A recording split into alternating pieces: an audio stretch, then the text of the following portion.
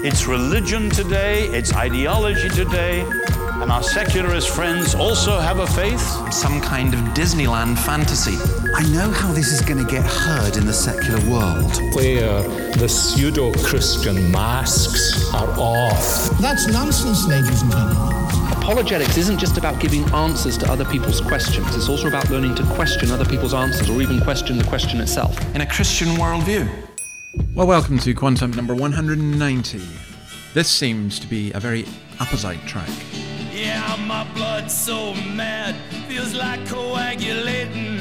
I'm sitting here just contemplating. I can't twist the truth, it knows no regulation.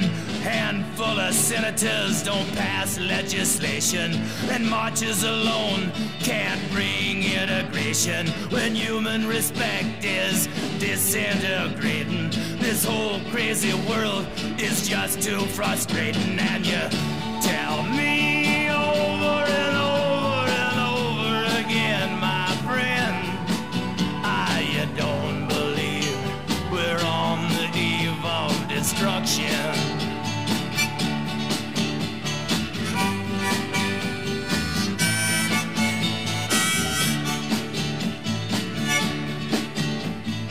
Think of all the hate there is in Red China, then take a look around to Selma, Alabama.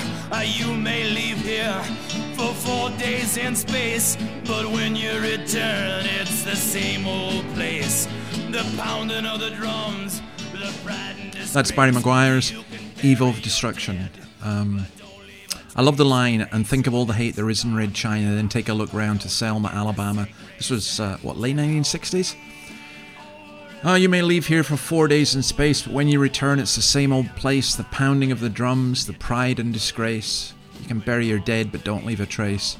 Hate your next door neighbour, but don't forget to say grace. And you tell me over and over and over again, my friend, you don't believe we're on the eve of destruction. Well, there are Christians who think, I was asked today, did I think these were the end times? And sometimes it does feel like that. You know, I'm trying to help in this podcast, help us navigate these waters and understand what's going on. But sometimes it does overwhelm you. There was we've had plague, we've had bushfires, we've had floods, we've had war, and we have a plague of locusts. And then just this week, I heard, oh my goodness, no. There are mosquitoes in Australia now who are giving this Japanese encephalitis disease, which is pretty serious. So it sometimes can feel like that. I don't think we are, but I do think we live in a culture, and I want to offer this to you as an observation, that our connected culture, our social media culture, our internet culture cannot cope with more than one crisis at a time. You know, we were all going to kill ourselves in a race war. And then we're all going to burn to death in an overheating planet. And then we're all going to die of the plague. And now nuclear war is threatening through Ukraine.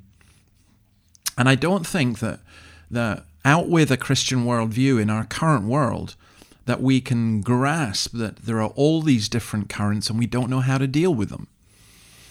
So that's what we're trying to do here. And okay, we do have to come to Ukraine for lots and lots of reasons. It is incredibly serious. And I'm very grateful to those of you who've contacted me, and I'm trying to navigate this without falling into the various traps that there are, some of which you will see. But anyway, here's one of them. Here's President Joe Biden. The American people are united, the world is united, and we stand with the people of Ukraine. We will not let autocrats and would-be emperors dictate the direction of the world. Democracies are rising to meet this moment, rallying the world to the side of peace and the side of security. We're showing our strength, and we will not falter. Now, you see what's happening here? He's saying the whole world is against Russia. That's just not true. North Korea, Belarus, Syria, and Eritrea voted against the resolution calling for Moscow to immediately withdraw, completely unconditionally withdraw all of its military forces from Ukraine. But it's not just that. A further 35 countries refused to condemn it. And you're talking here about India and China.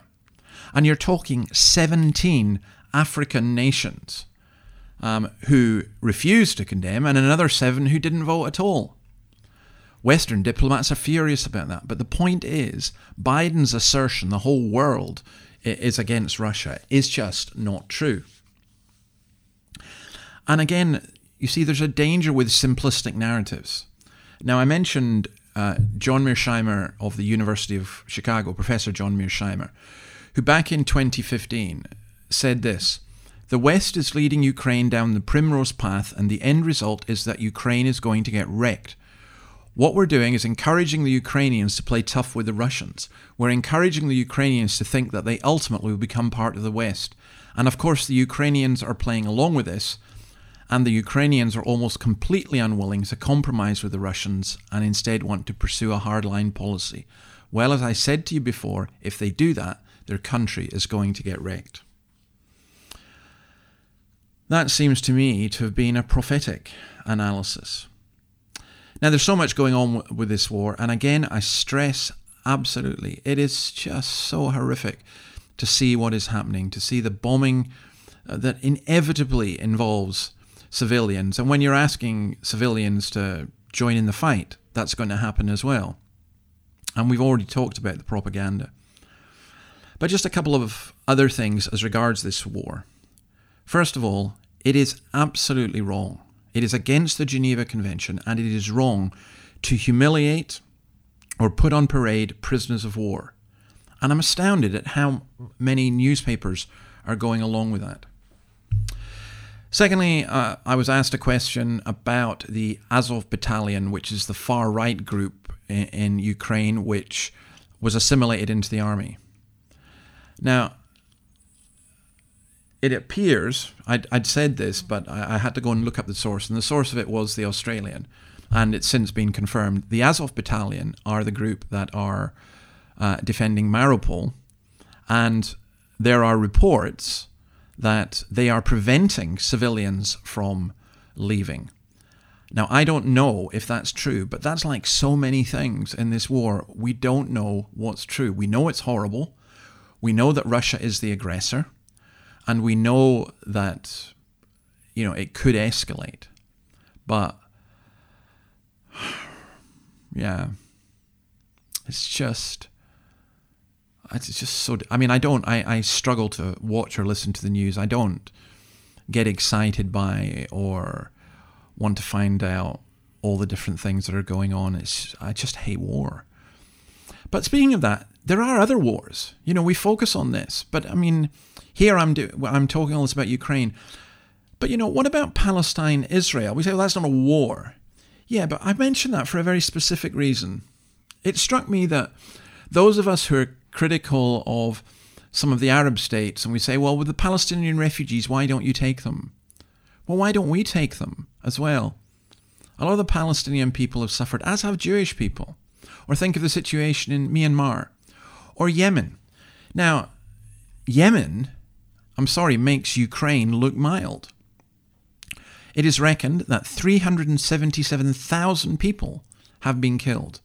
The Saudis have been bombing that country for 7 years. And here's where the paradox and where the black and white and the simplistic view of, well, here's Putin and he's evil, and here's Ukraine and it's good, and we're trying to defend democracy, and that's what we do. Because we are taking on Russia, because we're trying to get ourselves away from Russian oil, where do we go? We go to the Saudis. Boris Johnson this week is visiting Saudi Arabia, a country which just held a mass execution for 81 people last weekend. He's going to visit a man who the US intelligence says is blamed for the murder of the journalist Jamal Khashoggi. But the West needs Saudi Arabia. But Saudi Arabia is largely responsible for much of the war in Yemen. As I say, these things are complex, but I really struggle with this, the moralism that says we are the good guys. Well, maybe sometimes it's a choice of the lesser of two evils. Maybe there's none good, no, not one. Incidentally, just as I'm recording this, I'm seeing that Ukraine and Russia, according to a report in the Financial Times, have made significant progress on a tentative 15-point peace plan, including a ceasefire. and Russian withdrawal if Kiev declares neutrality and accepts limits on its armed forces. Well, as we've said before, this was a completely unnecessary war that could have all been agreed beforehand. However, in the words of John and Yoko, give peace a chance.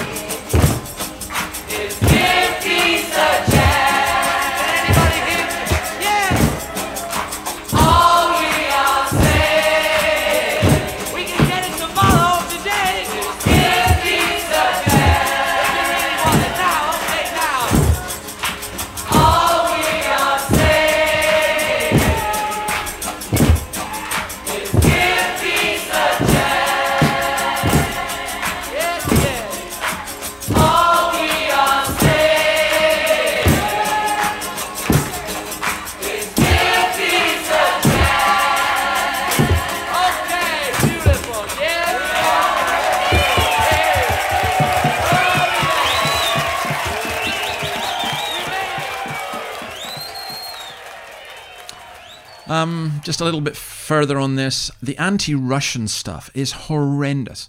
A Russian Orthodox church in Oxford has been ransacked and vandalised. Lots of Russians in the UK are experiencing xenophobic attacks. It's absolutely horrendous. And the media should not condemn it, or they should condemn it, but they're the ones who've whipped this stuff up. I mean, I've got so many examples of this, but I'll only give you one. This is how insane the Western world is. The University of Milan has banned Dostoevsky.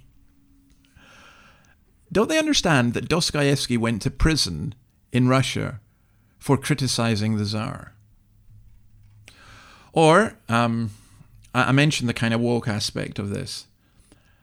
This came from a green site. Looking for an eco-friendly way to give to Ukraine, I would like to ensure that no more than 50% of the donation I give goes towards munitions. Yes, I know that war is not necessary, but it should not be the main focus. The other component of this must be a vegan or vegetarian-centric option for feeding the people.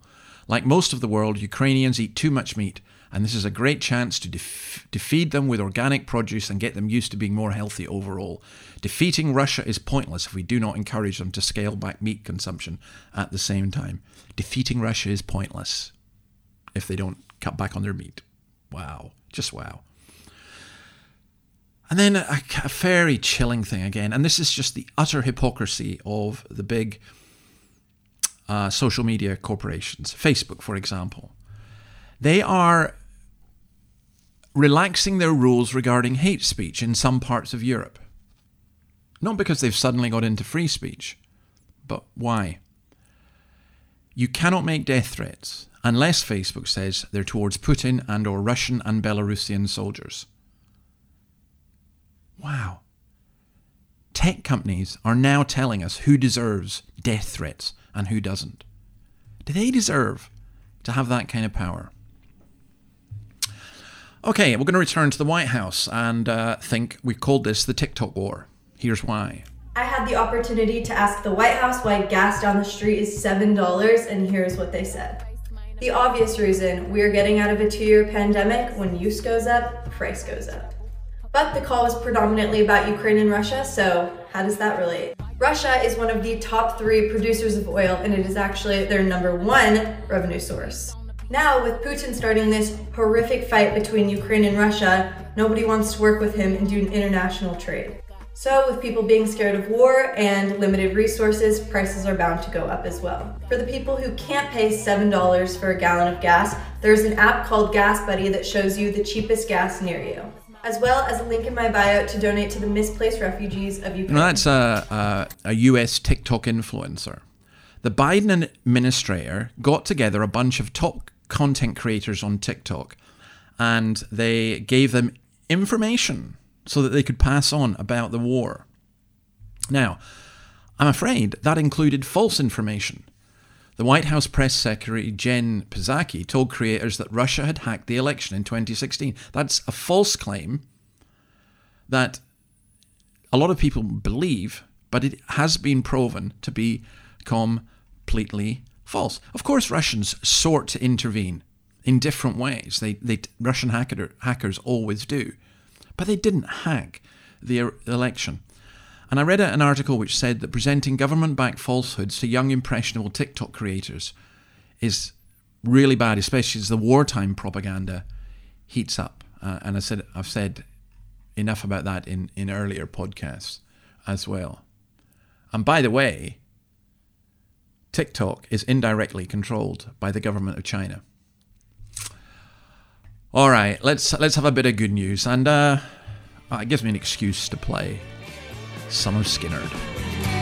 'Cause I'm as free as a bird now, and this bird you cannot change. Oh, and the bird you cannot change, and this bird you cannot change.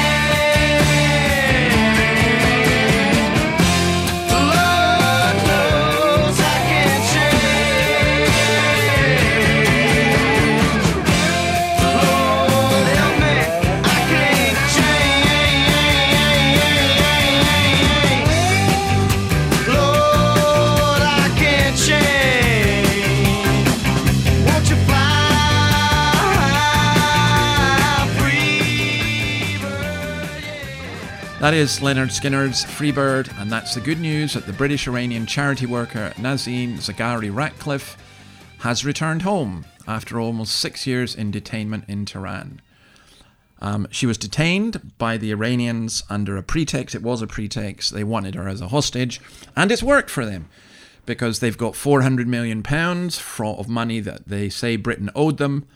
And of course, there is now a fresh discussion going on, I believe, in Austria at this very moment about the Iran nuclear deal. So it's great news that she's free. It's wonderful news. But again, I go back and think of all the people who are not free, and also the price that has to be paid.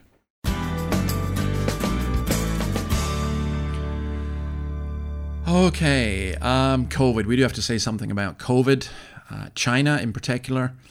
Well, I'll say something about Australia. Scotland's had its highest number of cases.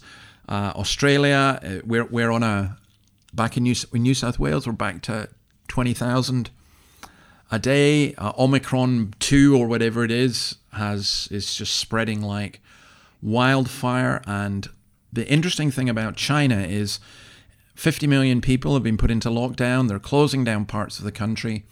Non-essential businesses closed and so on. They're still pursuing their zero COVID policy. And what that means is this.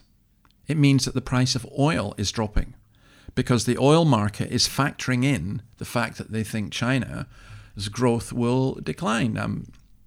The Premier recently announced that China's target of GDP for 2022 growth was 5.5%. That's the lowest target in 3 decades, and they may not even reach that. Also in COVID, Heathrow have dropped the face mask rule. But in Scotland, we're not going to drop the face mask rule. Nicola announced she was dropping all restrictions before she announced she wasn't dropping all restrictions, because we're still going to have to wear face masks. I'm hoping to return in May. Please let it be over by then.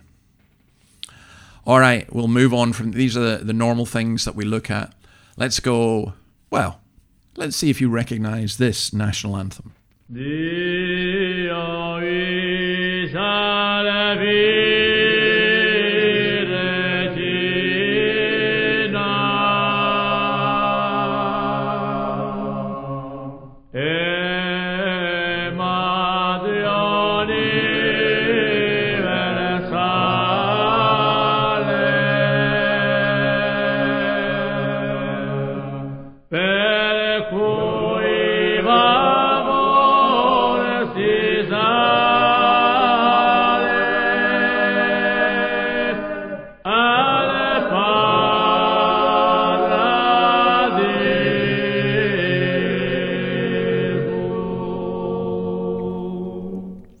be really surprised if you do, but that's I was cheating a wee bit because it's not a separate country. That's Corsica. And it's the Corsican national anthem. Corsica is part of France. God save you, Queen and Mother of the Infinite One, of which graces us with the paradise, and so on.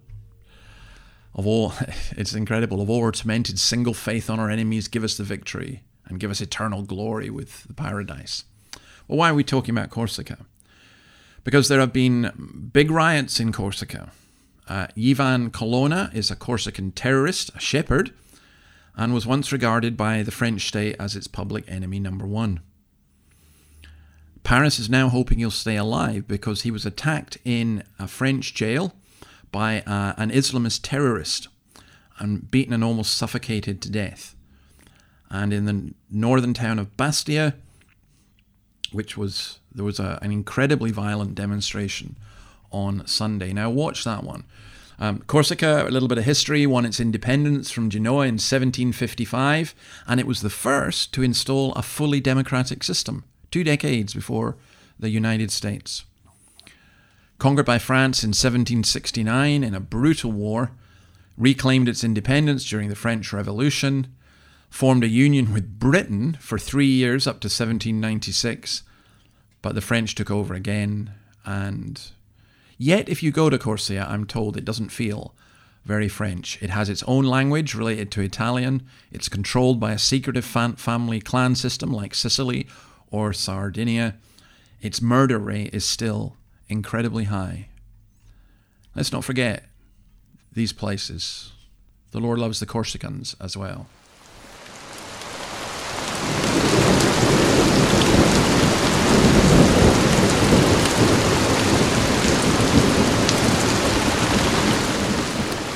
All right, I'm going to give you some good climate news. This is from an article I read. I can't remember where it was. I'll try and put a link to it. I think it may have been in the Australian. And it's about all this rain. And in Australia, the natural environment has been transformed. So, let me just give you some idea. Our environmental health has gone up enormously. The Great Barrier Reef has recovered strongly. Snow covers increase. Population growth has declined. Carbon dioxide emissions fell. Maximum temperatures fell to their lowest level in more than a decade. And although 34 species were added to the threatened species list, there were 16 new species discovered, and the great barred frog and the peacock spider had improved enormously. New forests exceeded forest removals, vegetation conditions improved, national carbon dioxide emissions fell 1.9%, the national average rainfall was the highest since 2016, average temperatures the lowest since 2000, river inflows well above average, and all this kind of stuff. Now, you don't hear much of this in the news, purely and simply because it's not bad news, but it shows how things can change.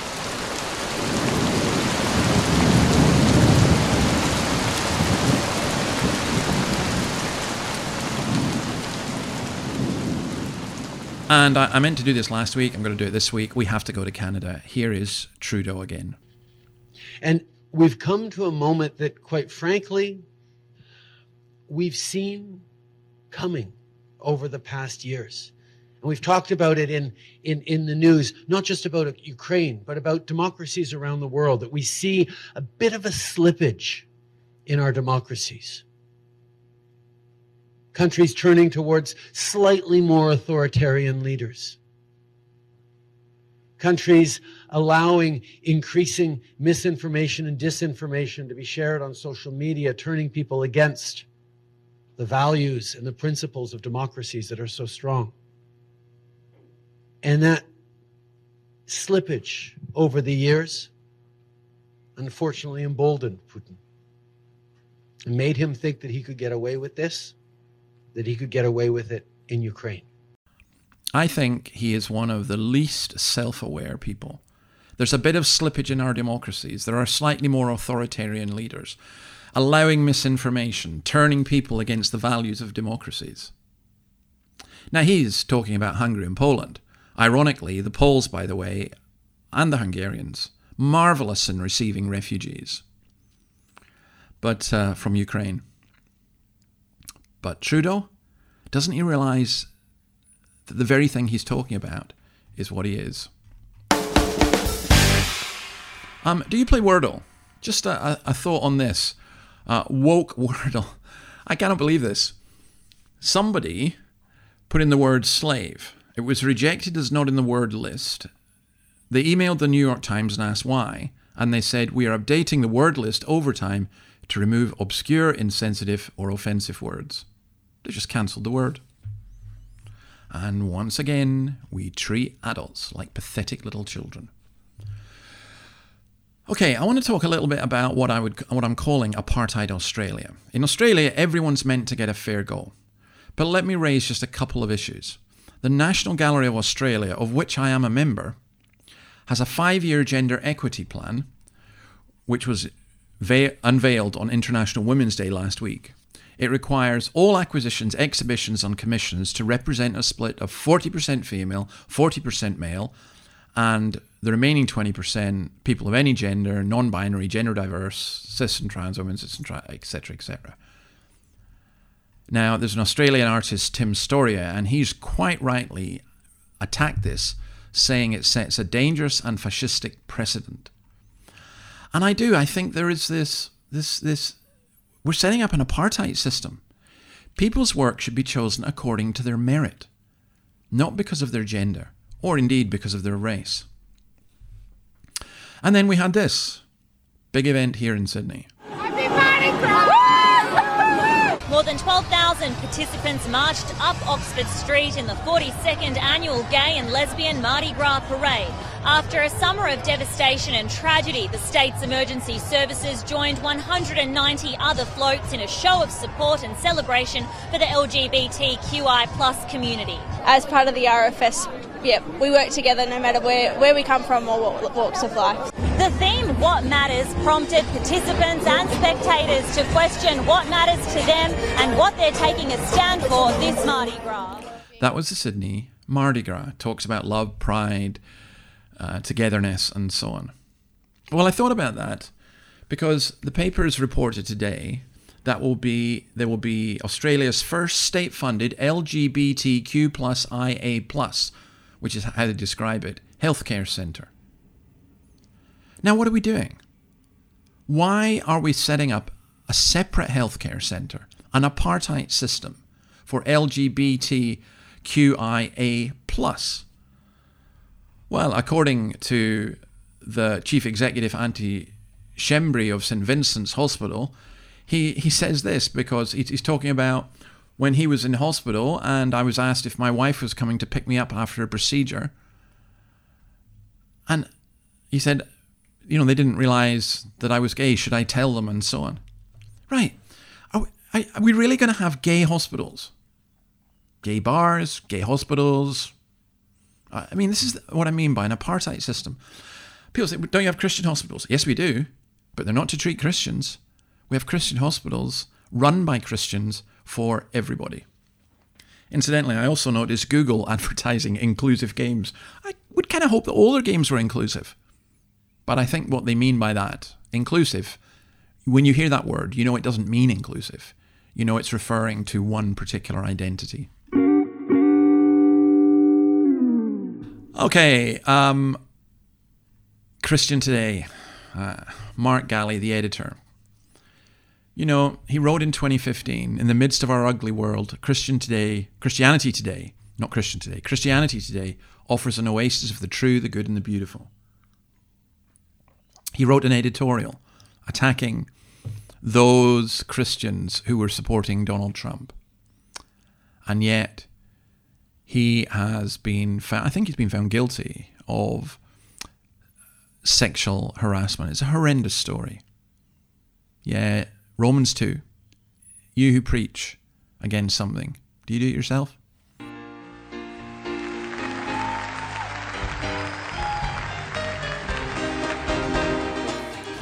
And then here's just a wee bit of news from the church in Egypt.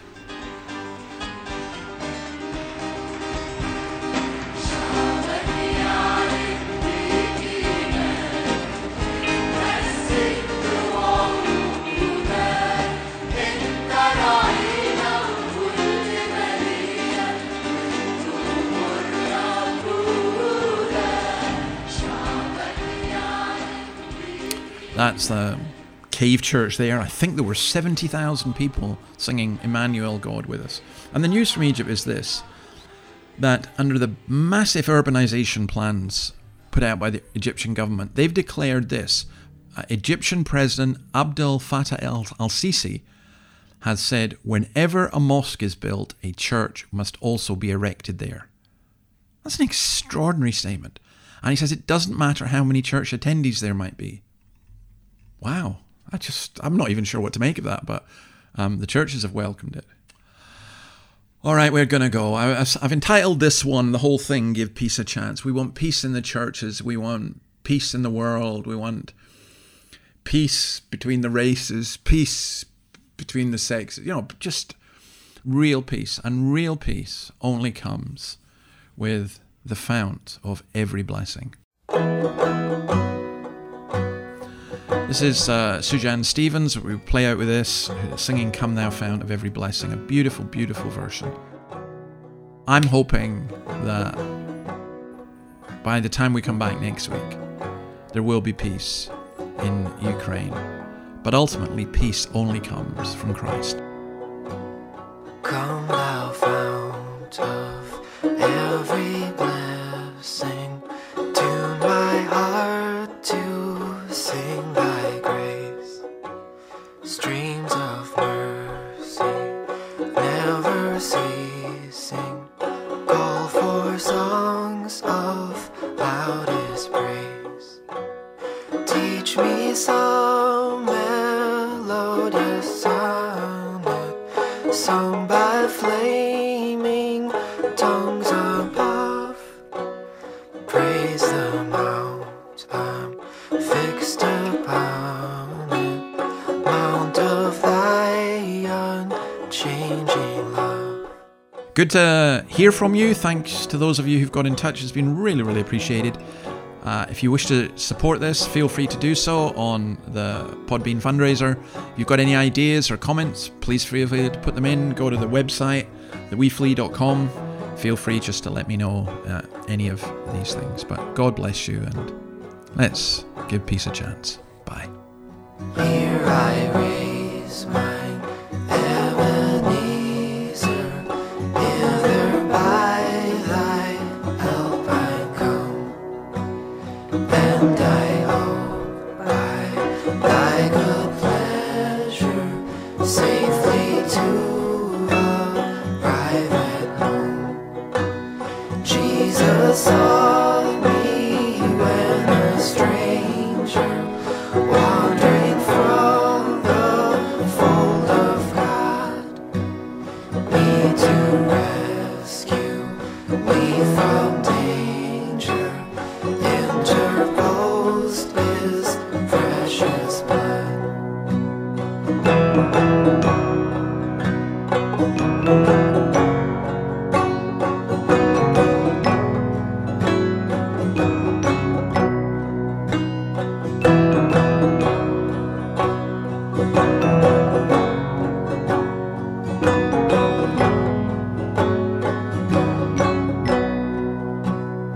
Oh, to grace, how great a debtor daily I'm constrained to be. Let that grace now, like a fetter, bind my wandering heart to thee. Prone to wander, Lord, I feel it. Prone to leave the God I love. Here's my heart, oh, take and see.